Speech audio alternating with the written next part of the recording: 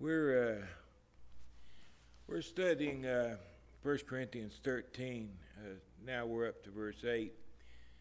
The permanence of love. Last week we looked at what love does. Now the fact that love is enduring. We have it in this life, but we also have it in the life to come. It's a part of our nature. Okay, love never fails, verse 8. A lot of this about love is misinterpreted by people. They add more to it than what the Lord intended. They twist it somewhat, the meaning of it. But that's a shame. Love never fails, but whether there are prophecies, they will fail. There'll be a time when there cease to be prophecies. They're unnecessary, and they'll be done away with. Paul's talking about in just the future. Prophecy only is only valid until it's fulfilled, and then it's over. And there comes a time when there won't be prophecies at all, which, from his point of view, he's speaking.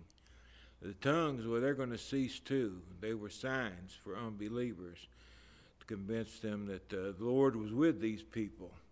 Well, you're not going to need it anymore. We know when the law is fulfilled.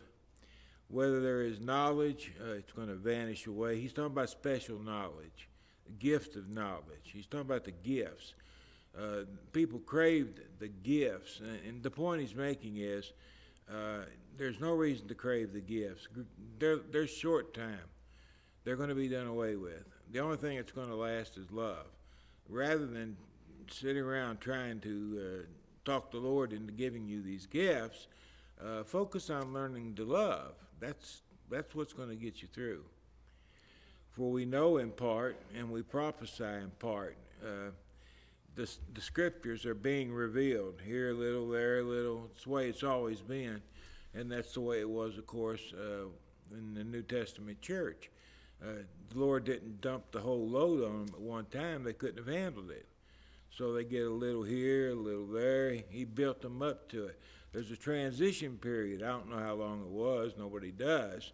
But there was a transition period where people had time to digest what they were learning. Okay? It's like us. It's the way we teach in Bible classes. Over in our Bible classes right now, the little classes, they're getting a little of this and a little of that. And every year they get a little bit more and a little bit more and a little bit more and a little bit more. Well, that's the way the New Testament was revealed, a little at a time. And one day, he's saying, it's going to be the time when the last information that needs to be revealed is going to be revealed. Well, what do you need with the gifts? You don't need the gifts anymore. What they were intended to do, they've done. And now they're going to be done away with. So why are you coveting these things? They're short-timers. Spend your time developing something that's going to endure, something that's going to last.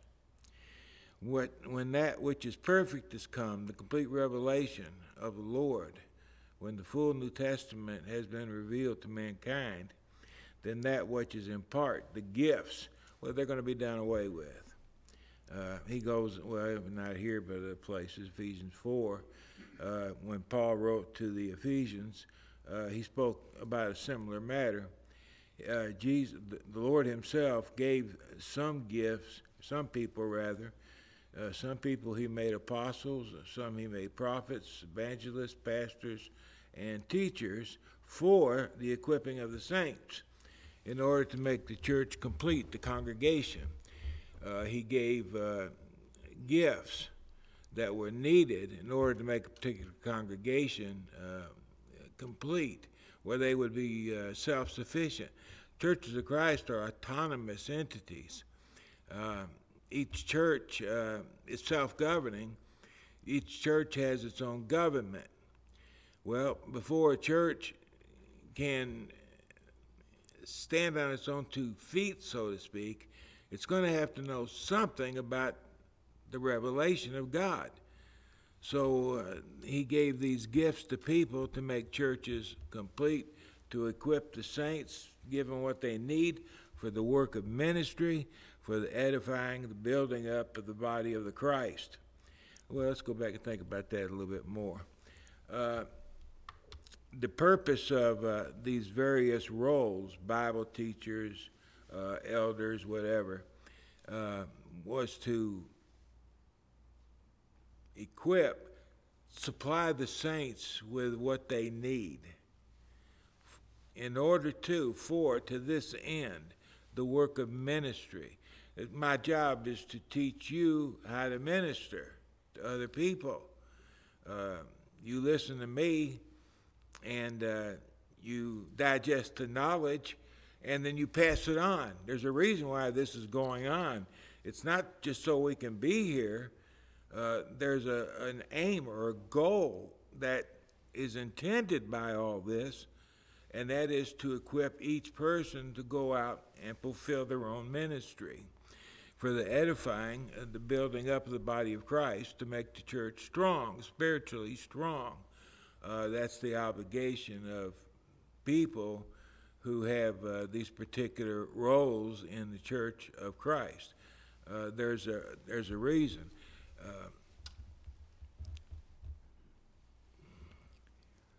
A lot of churches today, people like, because of the entertainment value of the church. Ronald said something Wednesday that really hit home with me, and he was talking about somebody going to one of these very charismatic churches, probably that one up in Cookeville, I forgot what it's called, but they went up there, and he asked them why they went there, and they said because they feel so spiritual. And then he said they're trying to be spiritual by doing things that are not spiritual, and that's true. Teaching and preaching and all that stuff, it's really boring. It puts people to sleep and everything else. A lot of people find it very tedious, hard to sit through and listen to. We're used to visual aids and all that stuff, and a lot of people it's drudgery to sit through a service like this. But then you go to one of these especially charismatic places, and what they do is they have the lights, and they have the orchestra and the choir and the various singers. And they put on a show, so to speak, because that's what they do. They put on a show. And people are moved by it. It's like people like country music. My mother was a great fan of country music. And whenever the song came on that she liked, she started swaying, tapping her foot, going with that music. Felt good. Felt spiritual, If you do it in a church setting, you can interpret that as being feeling spiritual, but that's not what it is. That's carnal emotions. That's lusts that are reacting to the beat of the music or the enjoyment of the music.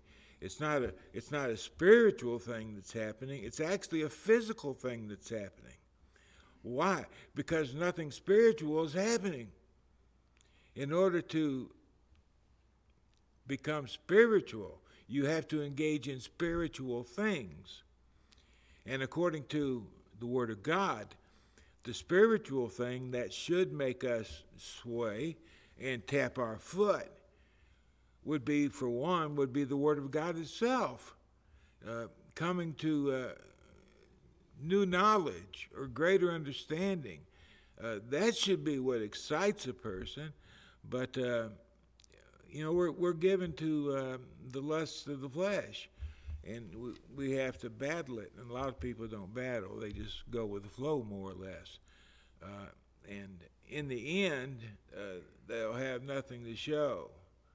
They'll be no more spiritual in 20 years than they are today. Why? Because nothing spiritual ever happened. Just because there's a lot of songs being sung and they mention Jesus or God every now and then, that does not make a person spiritual. You've got to have that which is spiritual, food for the soul, so to speak. And that's what the Word of God is. It's food for the soul. That's how we grow. And this is what Paul's talking about. God appointed certain people in the church for this very purpose, to equip the saints, to embolden the saints, to build them up to greater spiritual heights than they previously were.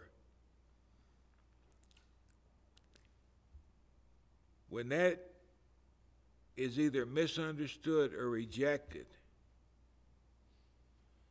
there'll be a day of the judgment. And when it happens, there's going to be a lot of spiritual people standing before the Lord who are going to be turned away. Why? Because they're not really spiritual people. There's only one way to accomplish that, and that's the digestion of the Word of God. It actually builds us up. I used to read all this when younger, and in the Bible I'd read about all the building up and all that. And to be honest with you, I didn't understand it because I didn't feel like I was really growing spiritually stronger at all. I was reading and I was studying and I was trying to understand. And for all my labor, I didn't seem to really accomplish much. But I went on and on and on. And then finally, I could see where things were now making sense to me. I could tell the difference. I could feel the difference in myself, in my understanding. It's like when you're a child and you go to kindergarten and, you play. That's what I used to like to do. And then you go to the first grade and they make you start doing a little studying. And you do these silly things they want you to do day after day after day, and you wonder, why are we having to do this? There's nothing good coming out of it. And then the second grade, the third grade, and it makes no sense at all. Sooner or later, the child reaches a grade where things start making sense. They start pulling it together. They start seeing how this leads to this. They start understanding how the environment works, for example, whatever their favorite study is. Eventually, they can see the value of all that tedious labor they were engaged in. That's the way it was for me in learning the scriptures. It used to be very tedious because I didn't understand. I didn't understand anything, really. And 10,000 times you think about quitting because it's getting me nowhere. I'm reading about building up, but there's no building up going on in my life. And you start wondering, what's the use? Well, you have to hang in there. You have to hang in there, and then things come together. However, in order for us to grow that way, there has to be education. And that's the tedious part. That's what so many people don't like to do. I seen on the news this morning, Harvard University, it's supposed to be a good school. That's debatable. But anyway, Harvard University is now being sued because they are racists. And the reason they're racists is because they require a 200-word essay before you can be granted admission to that school. They said it's not fair because that's too hard. And it's slighting minority groups. I don't know how, but it does, they say. A 200, your bulletin, the part that I write each week, is 700 words. it takes a while to write it, no doubt, but it's 700 words. It has to be done every week. These kids wanting to get into Harvard are upset because they have to write a 200-word essay.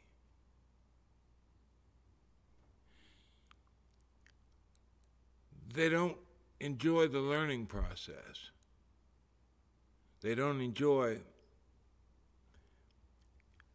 gaining knowledge. That's not really what they're looking for. And it's so sad. And that's the way it is in religion. The educational part can be very tedious. And I always look for ways to try to make learning better, not more fun, but better. Anyway, that's the reason people like me are doing this. This is to happen till we all come to the unity of the faith, the same, we're united in Christ through God's Word. We come to the unity of the faith and knowledge of the Son of God, to a perfect man, that is the church, to be perfect, complete, whole, entire, to the measure of the stature of the fullness of the Christ, that we would be Christ-like as a congregation. He's talking about congregational growth. Of course, it's also true about individual growth, but that the church would function like a well-oiled machine, like a human body. The church would function in the same way, but as the body of Christ. The comparison between the human body and the body of Christ, don't let that escape your attention, because that's a simple way to learn a very difficult lesson. And every member of my body has a role to play. Some of them are there to make me hurt, but everything has a role to play. The church is supposed to be the same way. Every person is supposed to have a role to play. And if we don't have a role to play, we'll be amputated because we're useless. We slow down the body of Christ. We hurt the body of Christ because there's no added value to us. We're not doing our part, and it has to be cast off and done away with. It's so easy to me to understand the connection between the body of Christ and our human body. Don't let that escape your attention, though. We grow to a full person that will no longer be children tossed to and fro, carried about with every wind of doctrine by the trickery of men and the cunning craftiness of deceitful plotting. Several years back, Bill and I were eating, I don't know, breakfast or lunch, I don't remember. Bill Dudney and I, we were eating in he called it the hole in the wall in Gainesboro. I don't know what the name of it was. I just called it the hole in the wall. And a preacher come in. He'd been preaching longer than me. By the time I started preaching, he'd done holding meetings and everything. But he come over to me and Bill, and he was telling us that he was really disturbed. There's a preacher down in Texas who is shown that it's okay to use instrumental music, and he was in a turmoil because all these years he thought it was wrong to use mechanical music, and now after listening to this preacher in Texas, he was confident that using mechanical music was okay, and he was torn between the two. This is what Paul's talking about right here, that shouldn't happen to us anymore, that we're so grounded in our knowledge that though a very, very good talker might seem to make a convincing argument, we know the truth about the matter. We've seen it, we've tasted it, we've digested it, and even though this guy is a really, really good talker and can sell ice cubes to an Eskimo. He won't touch us because we're standing on solid ground. The preacher wasn't. He failed to digest the information. And when something come up that contradicted what he felt was right, he just fell apart. And he's supposed to be holding the church together. And he just fell apart. I think he was on the verge of saying that mechanical music was okay. And we convinced him that that wasn't the case. But instead of falling apart, speaking the truth of God in love. And, you know, when you think about love, when I teach, if I teach in love, the first love I have is the Lord. I love Him, and because I love Him, I love His Word. And I don't want to embarrass Him or make Him ashamed. Because sometimes when you teach the truth, you know it's going to be painful to some people. You know that going in. And it'd be much easier to either avoid the subject or to twist the truth a little bit. But if you speak the truth in love, because you love the Lord, you can't do it. You can't do it. You've got to teach what you got to teach, and you can't twist it. You got to present it as simplistic as you possibly can. So when you speak the truth in love, you have love for God. You have a love for the person you're talking to. I've been tempted on several occasions to turn my head for people who were living in adultery. The most painful thing I ever deal with, ever, is people living in adultery. Because it's a horrible, horrible situation. You have people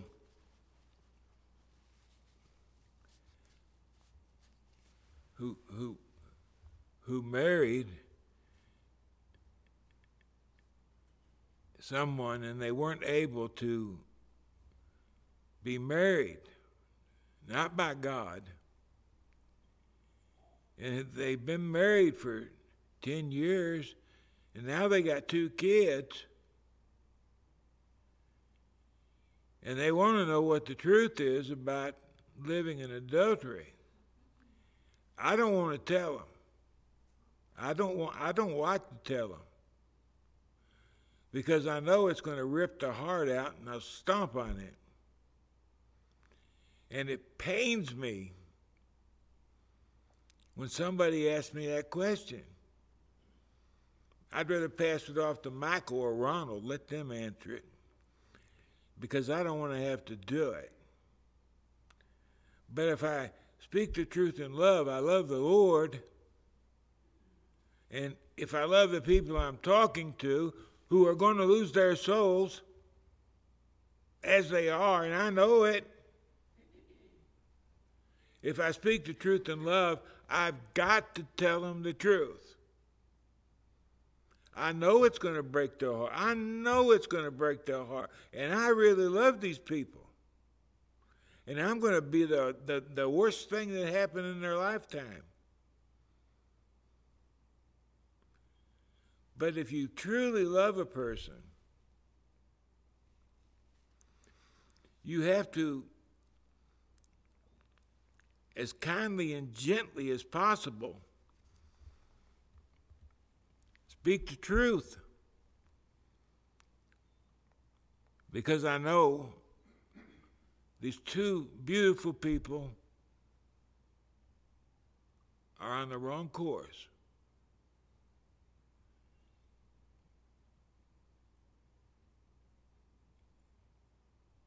And they don't want to be on the wrong course. And they don't know what to do. Oh, gee, it's so hard. When you speak the truth in love, you love the people you're talking to. When you speak the truth in love, you love the truth. I don't like to break people's hearts who are living in adultery. But I know the truth about adultery is the best possible rule to follow. No better rule at all. And I know that in the day of judgment, regardless of what we want, it's going to be standing there judging adulterers.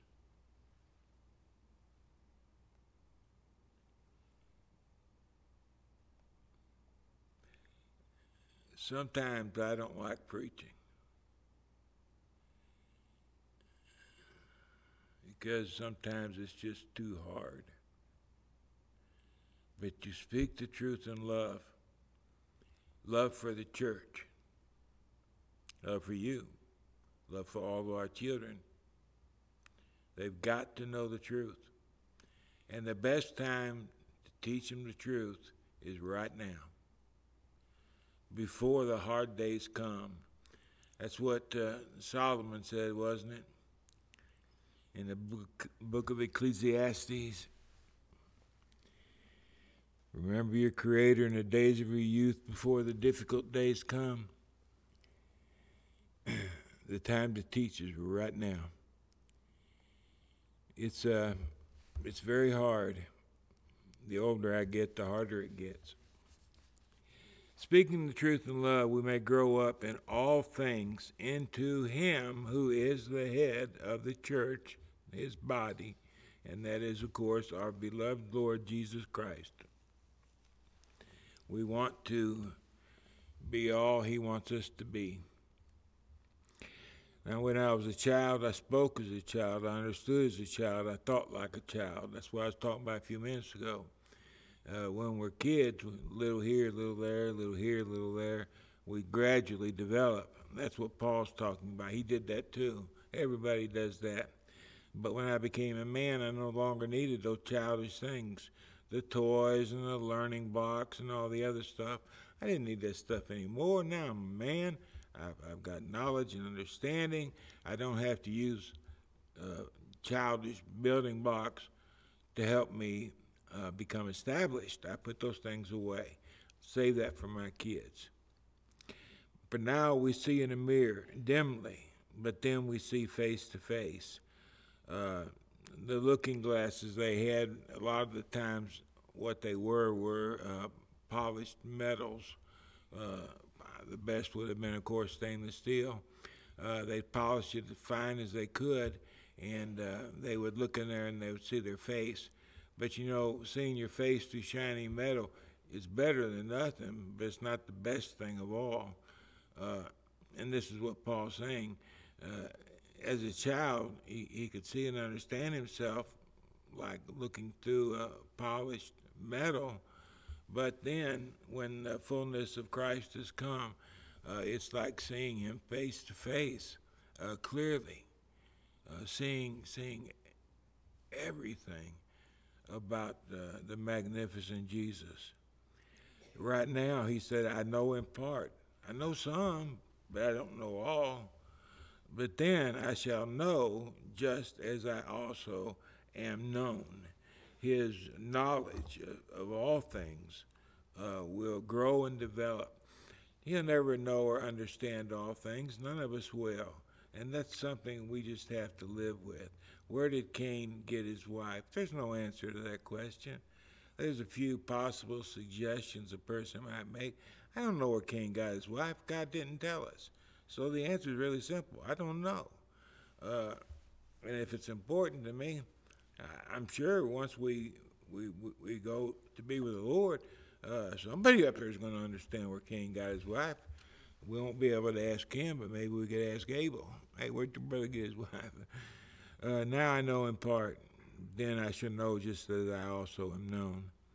But now abides faith, hope, and love, these three. These are the things that last. These are the things that matter. Faith is the knowledge acquired through the Word of God, Romans 10:17. We acquire this knowledge. We develop faith between digesting God's Word and living it in our lives. We grow spiritually stronger in faith. And because we grow spiritually stronger in faith, our belief in the things that are to come, our belief in the protection of God, that He's always with us, as this faith grows, our hope grows. It's only natural, isn't it? The more faith the person has, the greater hope they entertain. Some people, they say they don't have much hope. They have a lot of doubt, but not much hope. That's due to a lack of knowledge and understanding. It may be justified. A person may be justified in having little knowledge because they've had little time and opportunity. That's not a problem. But because they do have little faith, they have little hope also. They really, really want to go to heaven. They hope they'll go to heaven. But they're not really as confident as they could be if they had greater faith. There must be faith. And then there's hope. Because my faith is strong, my hope becomes strong. And then there's love. Then there's agape. This is what we learn, we develop in our lives. We choose to do what we choose to do. That's why in marriage, for example, what did Johnny Cash used to say? We got married in a fever, hotter than a pepper sprout.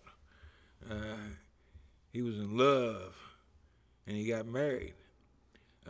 Some interpret that as love.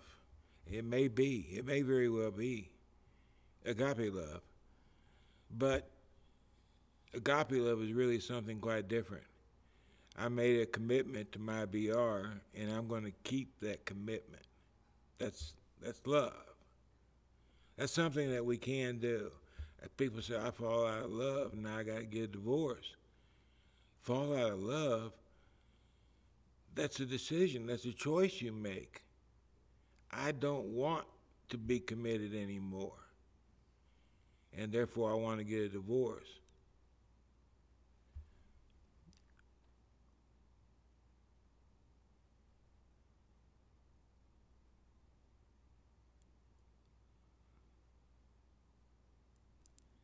It's always a choice. I don't want to talk about that. But the greatest of these is love. Of course, love goes into eternity with us. Faith and hope, I don't suppose will be there. That brings us to 1 Corinthians chapter 14. The church at Corinth is accused of being worldly, opinionated, selfish, cliquish, envious, jealous, divisive, argumentative, arrogant, disorderly, defrauding, inconsiderate, gluttonous, immoral, and desecrators of the Lord's Supper. Those are some of the things I found about the church at Corinth in this particular letter and the 2 Corinthians. These were the sins they were guilty of that was prominent in the church. And this is the various matters Paul is addressing. A brief outline of chapter 14. Paul teaches three basic truths about the gifts of tongues.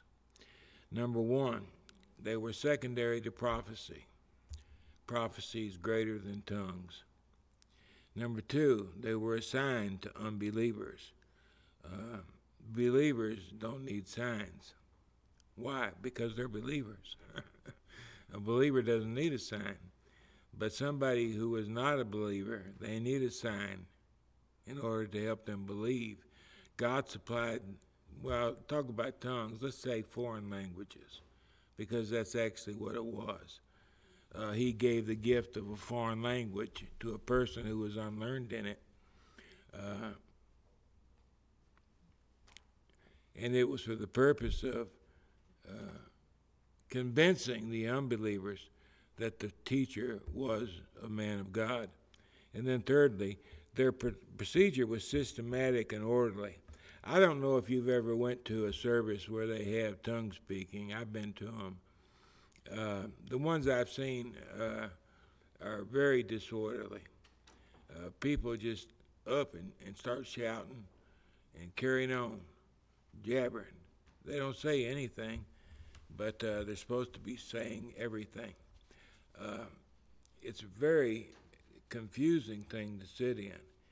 A woman I worked with one time, she was having marital problems, and she went to one of these church services with a friend of hers. She was looking for a miracle, really, and they started all this tongues and jabbering and all that stuff. And the preacher stood up and hollered, looking for a sinner, looking for a sinner. And he moved in and out of the crowd in his tent. And he came up to her and he said, "The devil is in you." And she said, "In me?" He had her tore all to pieces. And she said it was the craziest thing I ever went to. I was scared to death. The people speaking in foreign languages at Corinth, they didn't act like that. They didn't act like nothing like that. It was very different. It was just like our service, except a person from France who only spoke French, they could come up here and they would be able to speak English to us. It's a miracle. And we would see that. Wow. This guy has the gift from God. But it was very orderly. That's the point I want to make. It was very, very orderly. Verses 1 through 19, the brief outline of this section, 3 reasons why tongues are secondary to prophecy. Number 1, prophecy builds up the whole congregation. Foreign languages don't do that. Number 2, foreign languages are unintelligible. Man, if I started speaking French all of a sudden, what good would it do you? You wouldn't understand me unless you know French. So what's the value of it? Better off I just sit down and hold my tongue. But that's not what they were doing at Corinth. Number 3, the effects are emotional rather than rational. Because you don't learn anything from me when I speak in French, there's no value, so any benefit you may feel like you received is going to be based on your emotions, not your intelligence. And most religion is emotional. It's not rational. That's why everybody, all these unbelievers, they think we're all nuts. Because when you talk to people, why do you believe in a man that lived 2,000 years ago? Because I do. It's faith. Well, why? Because I have faith. What does that mean? I have faith. I can't see him. If I could see him, it wouldn't be faith. I believe because I believe. And the unbeliever looks at you and they say, "You're nuts. Why do you believe in something you have no evidence, no proof?" That's a silly thing to do. But that's what most religion is. It's a silly thing to do. Because people have no reason for what they're doing other than emotional. And that will get us nowhere. Pursue love. Desire spiritual gifts. Pursue, to go after, very determined to acquire love. Give it all you got. And yeah, you might want a gift, yeah. But the big deal isn't the gift, it's the love. What good is the gift if you don't have love? You could have a gift and lose your soul because you don't have love. If you have love and not a gift, you're not going to lose your soul because you don't have a gift. But if you have a gift and not love, you would lose your soul. going after the wrong thing, irrational, illogical, foolish. It makes atheists out of people because they think we're nuts because we have no reason for what we do or believe. But especially the gift. If you're going to desire gifts, especially desire prophecy. At least that will do some good. Is it time for me to quit, honey? You want me to hush? Is it time for me to quit, son? Well, same to you, fella. We'll stop here, and Lord willing, we'll take up again next Sunday.